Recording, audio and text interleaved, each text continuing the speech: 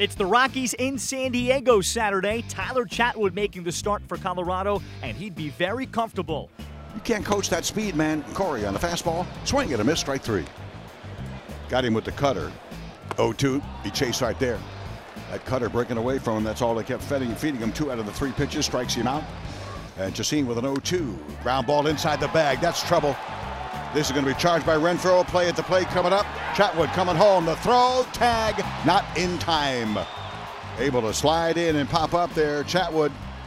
I'm figuring with the pitcher and Renfroe, you got a real chance to get him. They did not. It's 2-0. Colorado. 1-1. Hung a slider. It's going 9 miles to left field. It's a home run for Arenado. He's hung several, but against this guy, he made a mistake. And this guy, like I said, is one of the best baseball players on the planet. 4-0, Colorado. Pitch by Torres. Uh-oh. Way deep. Should be gone. Is gone. Ian Desmond. First pitch fastball right down Main Street. That's simply huge. That's a grand slam. And a no doubt about it at the very same time. 8-1, Colorado. Dealing on the full count pitch. Taken. Strike 3 call. 2 away.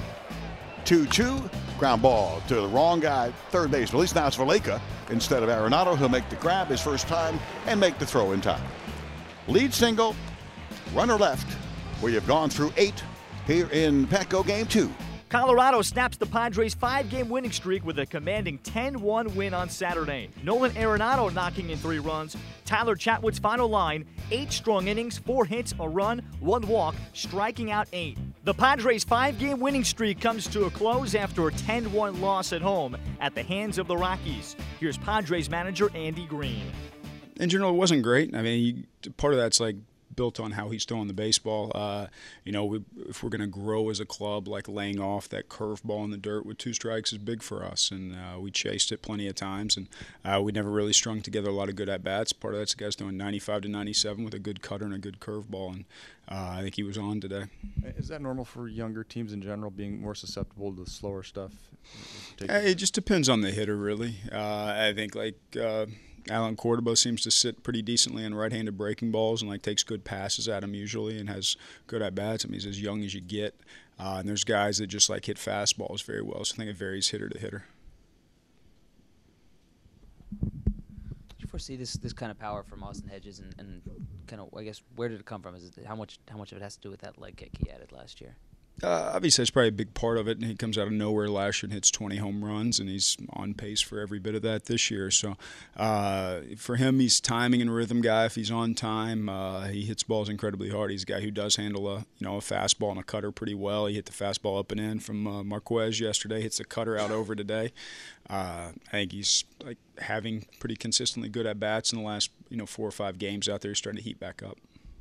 It had been several days since Diaz pitched. What did you see from today, and is it a challenge trying to get him in games to get him work? Honestly, it's horrible luck today. He gets a ball that dribbles to the first base side into that no man's land where Charlie Blackmon flies down the line, and he gets another cheap hit to the other side and gets a pop-up foul territory, cheap hit being the ground ball that goes through when we switched coverage on the bag. It was double play ball in a lot of instances. So he gets a ground ball right at a shortstop, a little ground ball in no man's land, and then gets a pop-up foul. He ends up giving up 2 earned runs. That's kid threw the ball well today. His stuff looks good. His arm's alive. He's at 98.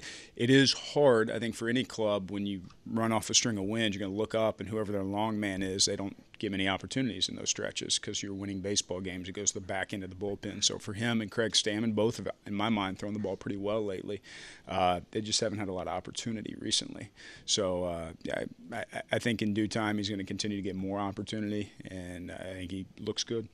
Sunday, Jared Cozart looks to get the Padres back in the win column. He faces Tyler Anderson of the Rockies.